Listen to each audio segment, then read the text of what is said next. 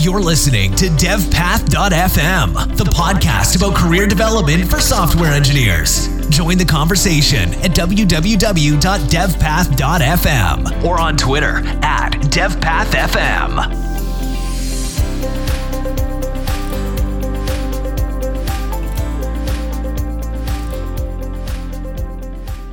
Hey everybody, thanks for listening. I'm Jacob Harrington and I'm here with Emma Vedekind. Emma is a software engineer at LogMeIn and a content creator. Emma, do you want to talk a little bit about your day job?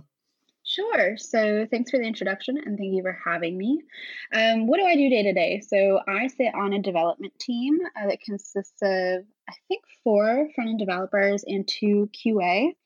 And we build the front end for GoToMeeting. And this is pretty neat because I get to interface with designers every day. And we're currently in the process of trying to build out a design system and a component library of React components. So day to day, we follow like the typical agile workflow. And so we have stories in each sprint. We're on 2-week sprints. And normally I'm just, knocking out some of those front end sprint work stories that we have to work on, such as creating new features and making the UI more accessible and all that fun stuff. A lot of your work and a lot of the content you create is in the front end. Did you start out in the front end, or is that something that you've kind of shifted towards more recently? I did not start out on the front end. So I followed a traditional computer science undergraduate, which is ironic because it was something I was adamantly opposed to. When I started college, I was a biology major, and I was like pretty convinced I was going to go to medical school. And then pretty quickly, I realized that I was horrible at biology. And so I switched over to computer science. And so with that came Java. I was not in love with Java. I struggled so hard with it. I'm not sure what it was. And I think a large part of that was the professors that I had. Some of them, maybe I just didn't click with their teaching style. So I found that a little bit hard to absorb the language and the nuances and all the concepts. So I actually started in backend. I did take one web development course in college, but I did some database. I did some assembly language programming. And when I was hired, my first job, I was hired as a backend developer. But about, I would say, a month or 2 before I had started, I received an email from 2 of the managers, one who had hired me and a partnering manager, asking if I would be willing to switch over to front end. I was like, oh yeah, cool. That sounds great. Like, I don't know anything about it, but sure, let's do it.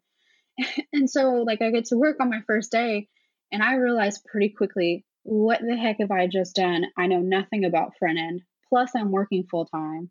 How am I going to learn this? So I had to learn pretty quickly and it was a struggle. I think most engineers, especially early on, have a couple of experiences or one significant experience where they realize a lot of the things they did to prepare for their career maybe didn't prepare them so well. And so they have to do a lot of learning on the job. I think that's pretty typical.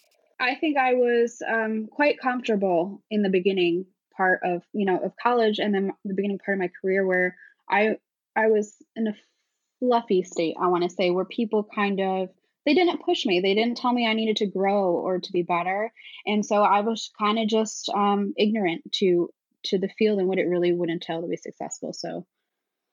Yeah. And one thing that I'm curious about is that shift from thinking you wanted to go to medical school and studying biology into computer science. How did you make that decision and kind of what prompted that? It wasn't so straightforward. So I was that kid, like growing up, that would always watch those weird medical shows. Like for some reason, I always felt like a calling to it. I was even in the fire department in high school because I was like 100% sure I was going to be a doctor. And then I get to school and it's a lot more rigorous than I had prepared myself for. Knowing I wasn't very good at biology or chemistry, I still went for it anyway. And when you start something and it's way above where you're at skill set wise, and it's just so not depressing, that's not the right word, but it's discouraging. And so I kind of like became a recluse a little bit, and I did horrible my first semester. I had a 2.7 GPA. It was bad. And at that point, I had actually applied to another school in Albany, New York, and I had been accepted, and I was going to go switch to I think it was music education. I'd always been invested in music growing up my whole life. So I was like, all right, I'm going to go to music school. And then at the last second, like something stopped me and I was like, all right, I'm going to try something else. I'm going to stay where I am. I switched to actuarial science because I really enjoyed math. Um, and so that was when I got into my intro to computer science, which was pretty cool. I really liked that class. That really got me interested in it for some reason. Like it was the duality of combining like creativity and combining code to composing code essentially with the logical aspects of it. That really got me interested. And so it was sophomore year that I actually went ahead and declared a computer science major. So it definitely was not straightforward. My parents were thrilled because they're both in the tech industry. My dad is a senior architect and engineer. My mom's a senior designer. And so hence why I had never originally wanted to get into tech. It was kind of one of those like spiteful things like, no, I'm not going to do what you tell me. But I think that they were pretty thrilled at that point. Do you think that kind of late shift, do you think that affected how you learned, or do you think that you kind of were able to shift all of your focus into a new discipline or a new goal? To be honest, I struggled with learning throughout college and even in the early part of my career. I didn't know the right way to learn things. I didn't know what learning style was the best for me. Um, and for me, what I did was I love to read. And so what I would do is just like read books or read technical posts, but without fully trying to understand the concepts. And I wouldn't practice. That was my biggest hindrance was like I would read all of these things, but I would never do anything with them. I would never put them into practice. Um, and yeah, I'm going to be honest, like I learned some concepts, right? Like I learned like algorithms from like a high level perspective. I learned like the basics of computer science, but in all honesty, and this is all on me because I never took accountability for this. I didn't get as much out of that degree and that learning path as I should have. And part of me will always kind of regret that. I think if I could go back and do it again, I would do it 110% and not, do it half-heartedly. Um, so I would say it took me about a year and a half after I graduated college, while I was working full time, that I really understood how I learned best. I think a lot of people don't really ever figure that out. So I wouldn't feel bad about that being a few years into your career, because a lot of people, especially who go the traditional computer science route, finish school and get a job at a large company or get a job somewhere that's relatively stable, and they learn one skill set and then that's what they do forever. hmm Yeah, but I think too, there are a few other things, right? So we've got vertical knowledge and we've got horizontal knowledge. So vertical people are very good in one specific area and they can be considered experts. And then we've got horizontal people, which have, maybe not as deep of a knowledge, but they have more um, shallow knowledge on a lot of different areas. And I think the goal is to become T-shaped, right? Like find one or two things that you can really focus and hone your skills in on, and then make sure that you can still work in other areas. That's why I really push for having some knowledge of design, having some knowledge of like REST APIs and backend. Like if you're going to be a front end dev, like you need these things, but don't become overwhelmed because it is overwhelming. And if you try to focus on learning everything at once, you're just going to implode. So take it one step at a time. And to be honest too, I hate the what it's not even a criticism, it's a conversation, a heated conversation. You see a lot about, well, this person doesn't have a computer science degree, this person went to a boot camp, like they're not as good. And it's like, I have a computer science degree and I can tell you I did not get very much out of that other than some basic like problem solving skills. Just because someone has a degree does not make them any better than someone who doesn't. So if you're having trouble learning something, it's not that you can't learn it, it's that you're probably not learning it in the right way. Like I was terrible at calculus. Like calculus almost made me drop out of college at all, like, completely. But a large part of that was maybe just the teaching style was not up my alley. And I think if you're struggling to learn something, there's a good chance if you try a different method to learn it, it might stick. And one of the things that I'm passionate about is trying to write blog posts and break down these really complex topics for beginners, because there are a lot of great blog posts and tutorials out there, but sometimes they can be a little too low level and too complicated for beginners. So that's something that I would like to change, is let's make this a little bit more beginner friendly. Have you historically, or do you currently deal with imposter syndrome? every day. And people ask me how can you get rid of it? And honestly, you can't. You just get better at managing it, and it becomes more prevalent. The longer that you work in this industry, the less often you'll realize its presence. Um, how do I overcome this? That's a really great question. I don't know that you ever do, and I feel this every day. It's like you just got to keep persevering and pushing through. And I think I get my small wins from developing little apps on my own time, or if I'm building something at work and I'm like, oh man, how am I going to do this? And I break it down and I create logic diagrams and I work on my problem solving skills. And eventually I get to the point where I have this completed feature.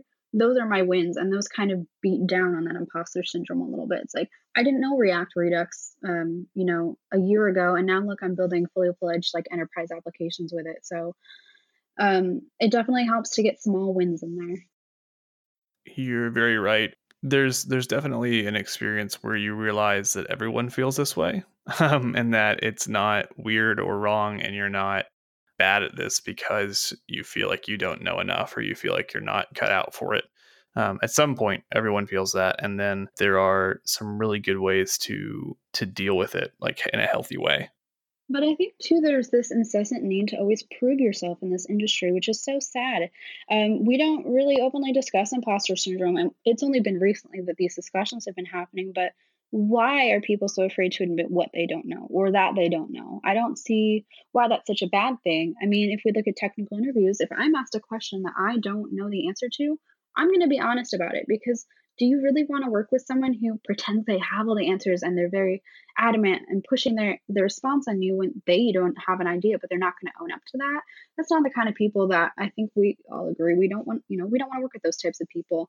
But I really don't understand this backlash of admitting that we don't have the answers or we don't have certain skills. Like if you look at the blog post that Dan Abramoff posted like a couple weeks ago, where he listed all the things that he doesn't know, I respect that so much. And the crap he got for that was so unwarranted, because we put some of these people in tech up on a pedestal sometimes, and we say, oh my gosh, they know everything, they know exactly what they're talking about. And in reality, we're just normal people, and there are flaws and there are gaps in our knowledge. And the fact that he had the guts to go out and put this blog post out, like, I respect that, because that takes away this untouchable feeling of like, these people are so much better than me and they're so much higher up. It's like, we're just people and we still have things we need to learn. So we need to make this more of an open conversation. Yeah, I agree wholeheartedly. One of the primary inspirations for this podcast is kind of demystifying that like pedestal you described. I'm inviting people to come talk with me who are considered very successful or are very well known or have done something to kind of set themselves apart. And a lot of people look at those individuals. I know at one point in my career, I definitely did. And they think that person is either super smart, super lucky, or super talented. And they, have these advantages and they're infallible or whatever. And the reality is they're just people and they have things they're good at and they have things they're bad at. And in a lot of cases, they just don't talk about the things they're bad at. And I think that being willing to say I don't know is one of the more valuable skills that especially juniors, but a software engineer can have, because that's the single best way to learn. Yeah, and I don't think anyone will ever chastise you for asking a question. I think we need to be better about learning when to ask questions, because when I started out, I would ask a question without even trying to come up with a solution myself. And that was really that was a turning point for me when I had a coworker look at me and be like, you need to go figure these things out on your own to a certain extent. And when you're stuck, come back. But like, it got to the point where I'd be like, oh, like, what is a promise? And I wouldn't even take the time to Google it. And I was like, that is such a disservice to myself. And also, it's disrespectful to my coworkers, right? Like, you need to find a good balance about asking questions. But, I would say too, the moment you stop asking questions, you should be concerned, because this is an industry where you have to constantly be learning new things. And the moment you kind of give up on that, that's going to cause you to plateau and potentially lose out on some success that you might have otherwise achieved. So I want to ask you about your first experience providing mentorship. When did you realize that you had something to teach others? Well, I struggled a lot with, just learning front end development in general, and kind of trying to break down these really hard to understand and abstract topics. And so I wouldn't say I have ever formally mentored someone, but I'm definitely a huge advocate for mentoring. And I think once I realized that there are a lot of people out there like myself who learn best with real world analogies or with kind of dumbing down concepts to be more approachable. And then I started blogging about it. And I saw how well, these things were received. Is when I realized that we need to be better at kind of humanizing some of these really technical topics. And so while I haven't formally mentored someone, I really tried to leave my mark in the community and leave it in a better condition than I found it. Because there are so many awesome and passionate developers out there who don't have someone to mentor them. I get a lot of DMs or direct messages from people who can't find a mentor, who need career advice, who need technical advice, and I do my best to help everyone. But I'm still new to this industry, right? I've only been working professionally for 3.5 or 4 years. I keep forgetting. I graduated in 2015, so I guess that would make it almost 4 years. So I'm not going to pretend that I have all the answers, but I have moved around enough to different teams, to different products to get a really good feeling for how to handle certain situations or to be able to give advice to people who are very fresh in this industry. So, mentorship in tech is one of the biggest problems that has yet to be solved. It does seem like everyone's pushing for people to get a mentor, which I highly would also advocate for, but there's not one place that someone can go to get a tech mentor, at least not for free. And so that's kind of where my initiative with Coding Coach came out of was I always struggled to find mentors in my last role. And it got to the point where I was like, well, if there's no platform out there and it's a highly coveted, desire from people, I'm going to go ahead and build it. And so that's what our goal is to make mentorship accessible to everyone all over the world and have there be no barrier to entry, to have no fee to pay. There are some mentoring sites, but they can get quite expensive. And I haven't signed up for them, but that's a huge barrier for a lot of people in different countries who can't afford it. So, hopefully this can be something we create to better the community, to have, free access to mentors and such. But yeah, I wouldn't say I've officially mentored anyone. Well, I mean, you create a lot of content. So, and you've started this open source project, which I will link somewhere. You, I mean, I would say that even if you're not doing one-on-one mentorship or you're not formally meeting with somebody over coffee or something, you definitely are mentoring people. So maybe to reframe the question a little bit, when did you first start producing content? What led you to make that decision? That's a good question. I always really enjoyed writing. I was so close to declaring a writing minor, and maybe this stems from the fact that I love to read. The reason I started blogging in the first place was because I used it as a way to teach myself things. And I would take notes and then I would turn them into a blog post that I could go back and reread later to make sure I understood it. Because when you teach something to someone, you develop a deeper understanding of it. So it really, it sounds selfish, but it was a way to teach myself things. And then I was like, all right, if I can teach myself things by doing this, maybe someone else can learn something. And I would push this stuff out. And people always ask, like, how do you blog so much? And it's like, I just get in these moods sometimes where I sit down and like 2 hours later, I've just like published a blog. They do vary, right, on like different, like sometimes they're career based, sometimes they're more technical, but yeah, they all stem from the fact that I didn't have the resources available that I needed to learn these things. So I decided to create them myself. And so whenever I feel like there's something new I want to learn, or if I ever have a situation at work or in my personal life that I think could help someone, I'd like to write it down. It's also to kind of like not therapy. That sounds a little strange, but it's a way for me to process some of these things or events that happen. Like if I ever have career advice or like about being a woman in tech, right? Like sometimes I write these things as a method of like getting my feelings out on paper. Sometimes they're a way for me to teach myself. So it really varies, but that was kind of the starting point was the content didn't exist that I needed. And so I decided to create it as a method of like teaching myself. Yeah, I think that's pretty common actually. A lot of people start building content because they want to remember something or because they want to Hmm. learn a subject more deeply. So they force themselves to kind of write about it to find their knowledge gaps and to solidify their knowledge. Um, that's something I think a lot of people who want to create content but don't struggle with. And I think everyone who does create content at some point probably felt that. There's this weird obsession with like making useful content where people don't want to write Hmm. stuff down or they don't want to share things because they think no one's going to use this. Why would I make that? I think that's kind of a misunderstanding between most content creators and their communities. A lot of content creators aren't writing blog posts or tweeting a lot because they want to build. I mean, some people are. Some people want to build their professional brand or whatever, but a lot of those people are creating content for themselves. Like, a lot of your blog posts are probably notes to yourself. This podcast is very straightforward. I am a junior engineer asking questions to people with more experience. I'm not doing this necessarily because I want to share it. I'm doing this because these are questions I would ask if I was having coffee with you. And I feel like that's something that probably needs to Hmm. be communicated a little more for people who Yeah. want to create content but are maybe afraid to or don't really understand why others create content.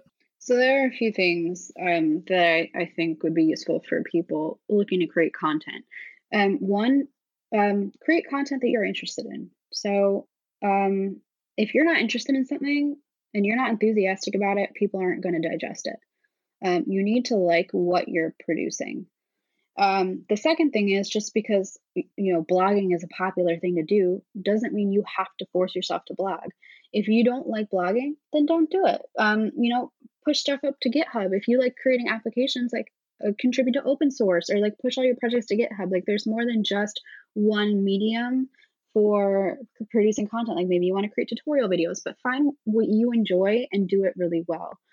Don't try to produce content that you think your followers are going to like. Produce content that is authentic to you and that you like because people came here for you, right? They didn't come here to read or watch the content that you think that they want to see or hear, if that makes sense. But if you're worried that like, hey, this topic has been covered so many different times, like people aren't going to care, you have a different perspective. Like no two people on this earth have gone through the same exact experiences. So you will always have a unique perspective on it. And maybe your perspective touches someone, who was previously struggling to digest other methods of content in that area. So if in doubt, do it. If you write it or if you create it, they will eventually come. And that was the biggest piece of advice I got from a coworker was, who cares if anyone's listening? Do this for you. Do it because you love it. And eventually, people who are like-minded will find you and will join in on the conversation. And that's ultimately what happened with me. Is I was just writing blogs for the fun of it.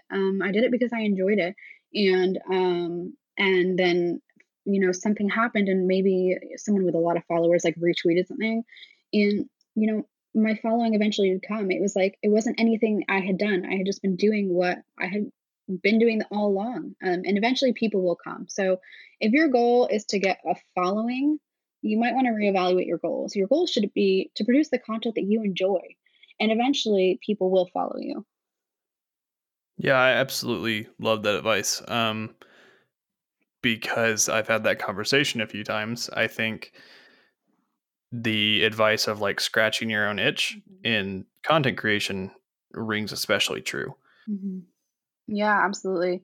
Um, and the other thing is too, people tend to gravitate towards quote unquote influencers. I do not like that word, although I understand it. People tend to gravitate towards influencers or other people who have a history or a backlog of content that they've already produced. Like if I go find someone new to watch and I'm like, oh, I love their stuff, and they only got like 2 videos or like 2 blog posts, I'm like, like it doesn't look like they're doing very much. They're not very active. Like, do I really want to follow them?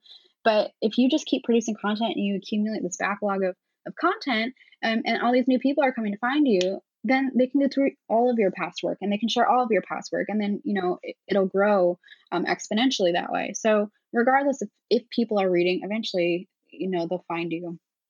But yeah, I just don't set a goal to get X amount of followers by the specific date. Like set a goal to, like, I don't know, write 5 blog posts and see how that impacts your following, right? Just be authentic. Don't just produce content for the sake of getting likes or for the sake of getting more followers.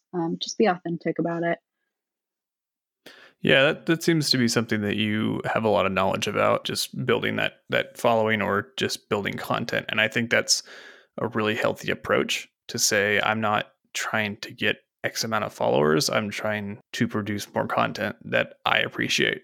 Yeah, it's so unhealthy when you're just numbers obsessed, because I remember in the beginning, I was like, oh my gosh, like I just gained like 10,000 followers in like 2 days. And I'm like, this unhealthy obsession eventually caused me to like have a mental breakdown. And I was like, I cannot continue on this path. Like, this is so unhealthy that I spend, what was it, maybe like 8 hours a day on my phone is what screen time said. And okay, some of that was watching YouTube, right?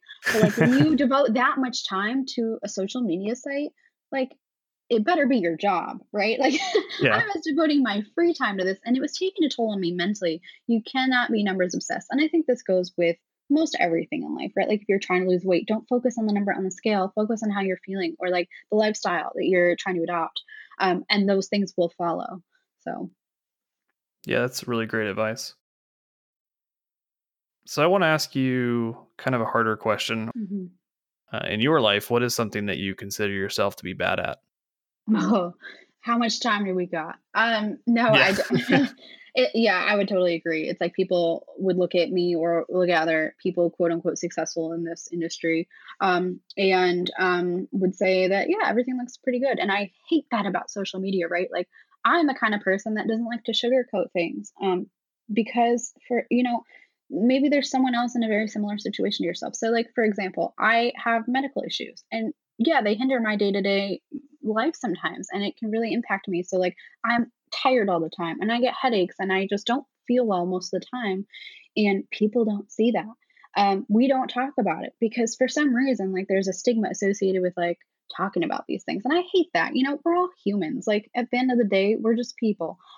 So while I struggle with always constantly feeling tired and like struggling to find the motivation and productivity, there are also other things in my life that I struggle with. So one of these is not saying no to things. I say yes to almost everything. And this is terrible because while it has provided me so many great opportunities, I get stressed out and burned out quite easily. So I really need to be better at saying no to things, especially when like I'm not fully invested in something. If you're not fully invested in something, I would highly recommend that you take a step back and figure out if you really want to commit to it. I was listening to an audiobook today. It was, I can't remember the name. It was habits that successful people don't do, or like things that successful people don't do. And one of those things is say yes to everything. And the suggestion was, if someone asks you to do something, even if it's just like to make plans to go out and get dinner, just tell them, hey, I don't know what I have going on, but I'll get back to you within the day or something. And really take a look at like, do I want to commit to write blog posts for someone, and make that have a deadline on it, or do I want to go out to dinner with these people and be more selective with the things that you commit to? I think that'll help. I need to work on that specifically, because I love to say I'm going to do all of these things, and then I get into this phase where I'm trying to multitask, and we all know multitasking is like a catalyst for immediate failure. So that's something I definitely struggle with. And another side of the whole internet fame type of thing is now everything I post on the internet is being not criticized, but it's being watched, right? So like I have to be very careful about the way that I phrase things, especially on Twitter, because this community is so great, but it can also be so toxic at times too, because if you forget to add a word in, or if you word think something, maybe without thinking twice about it, someone will take that out of context and someone will start an argument with you. So for me, that's something I struggle with, is like making sure when I tweet something or like post something, that, I've read it several times and I think, is this really how I want my message to come across? And that's, unfortunately, it goes hand in hand with being having a presence online. Is there will always be people who take what you say out of context or who doubt you, and you just kind of gotta let those things go. So when you talk about needing to kind of curate your own content to not offend people or to not be misinterpreted, does that like affect the amount of content you're able to produce or the desire you have to produce content, or is it something that you've just accepted as reality? I don't think it impacts my creativity or like my content production at all. Um, I will say, like, there have been times, for example, where like I've tweeted something. So like here's one example. I tweeted one day about code comments and about clean code, and I was like, oh, you shouldn't. I don't know how I phrased it, but I phrased it in such a way that it didn't accurately represent what I had meant to say. I think it came across as like, you should never use code comments, and that is totally not my view. But the problem is, on Twitter, you've got 140 characters, right? Like I could write a novel, but no one's going to read the whole thing. So um, it got so much backlash. And I was sitting there like, oh, crap, like this isn't what I meant to say. So it got to a point where like I ended up taking it down. Um, and so from that, it's kind of like, all right, like if I'm going to make these kind of statements and put them out in the world, like I want to make sure that this represents how I'm truly, like, my true viewpoint on things. So I wouldn't say that it impacts what I put out from like a quantitative perspective. From a qualitative perspective, though, it definitely does. Like, I'm definitely better at honing in on how I actually want these statements to be taken. I'm open to having discussions about it, but like I want to make sure what I produce represents me and my opinions, in the way that they were intended. You've already touched on it, but what is a piece of advice that you feel you repeat frequently? Hmm. Okay, I have a couple, and one of them might be slightly controversial, which is fine. We'll start with that. We'll start with that one. So, um, I get a lot of people who have no experience with development messaging, or like they're extremely brand new. Um, and they message me and they're like, "What JavaScript framework should I learn?" And I'm like, "All right, you need to take a step back for a second and just learn the basics first, right? Like lay the foundation for your career into tech, right? I am a huge proponent of building the foundational skills before I add layers onto that. I think that's the best way, or that's how I would recommend someone learn, because um, I did it backwards, right? Like I was trying to learn JavaScript framework before I understood how JavaScript works, and I spent so much time like putting out fires as a result. So when people ask me that, that's my answer: is let's learn the basics of the languages or the technologies before we build upon those. I will say all learning is good learning, right? So if that's not the way that you learn, if you would like to learn a framework first and learn the basics as you go, all the power to you. Like that's great. But that's not how I would recommend someone go about it in general. The second piece of advice is you can't learn everything. So I would recommend you pick, one or two areas that you're passionate about that you really want to focus in on. So like for me, that was accessibility. That was something that I really enjoyed. Now I'm trying to transition over to like CSS animations or SVG animations and make that my thing for this year. Um, yeah, so you can't learn everything. You got to really pick and choose what you learn and focus on learning that one thing. If you can, focus on learning the one thing at a time until you're pretty content with where you are skill set wise. Because when you try to learn like five different technologies at the same time, maybe you can actually learn from that, right? Like maybe you can learn how they integrate together and all that stuff. But like here's an example. Like I work a lot with Gatsby. I'm a huge fan of Gatsby, but they also use GraphQL, and I'm struggling right now because I'm trying to build like a React Gatsby blog while not understanding all these GraphQL queries, and I'm struggling with that because I haven't taken the time to go learn GraphQL before I'm trying to work with it. So I would say focus on one thing at a time, learn it, until you're content, and then pick something else to learn. So before we wrap up, Emma, I want to give you a chance to plug yourself. Where should somebody go if they want to learn more about you? Um, Gosh, I hate that because like I am like one of the most like non like plug myself type of people.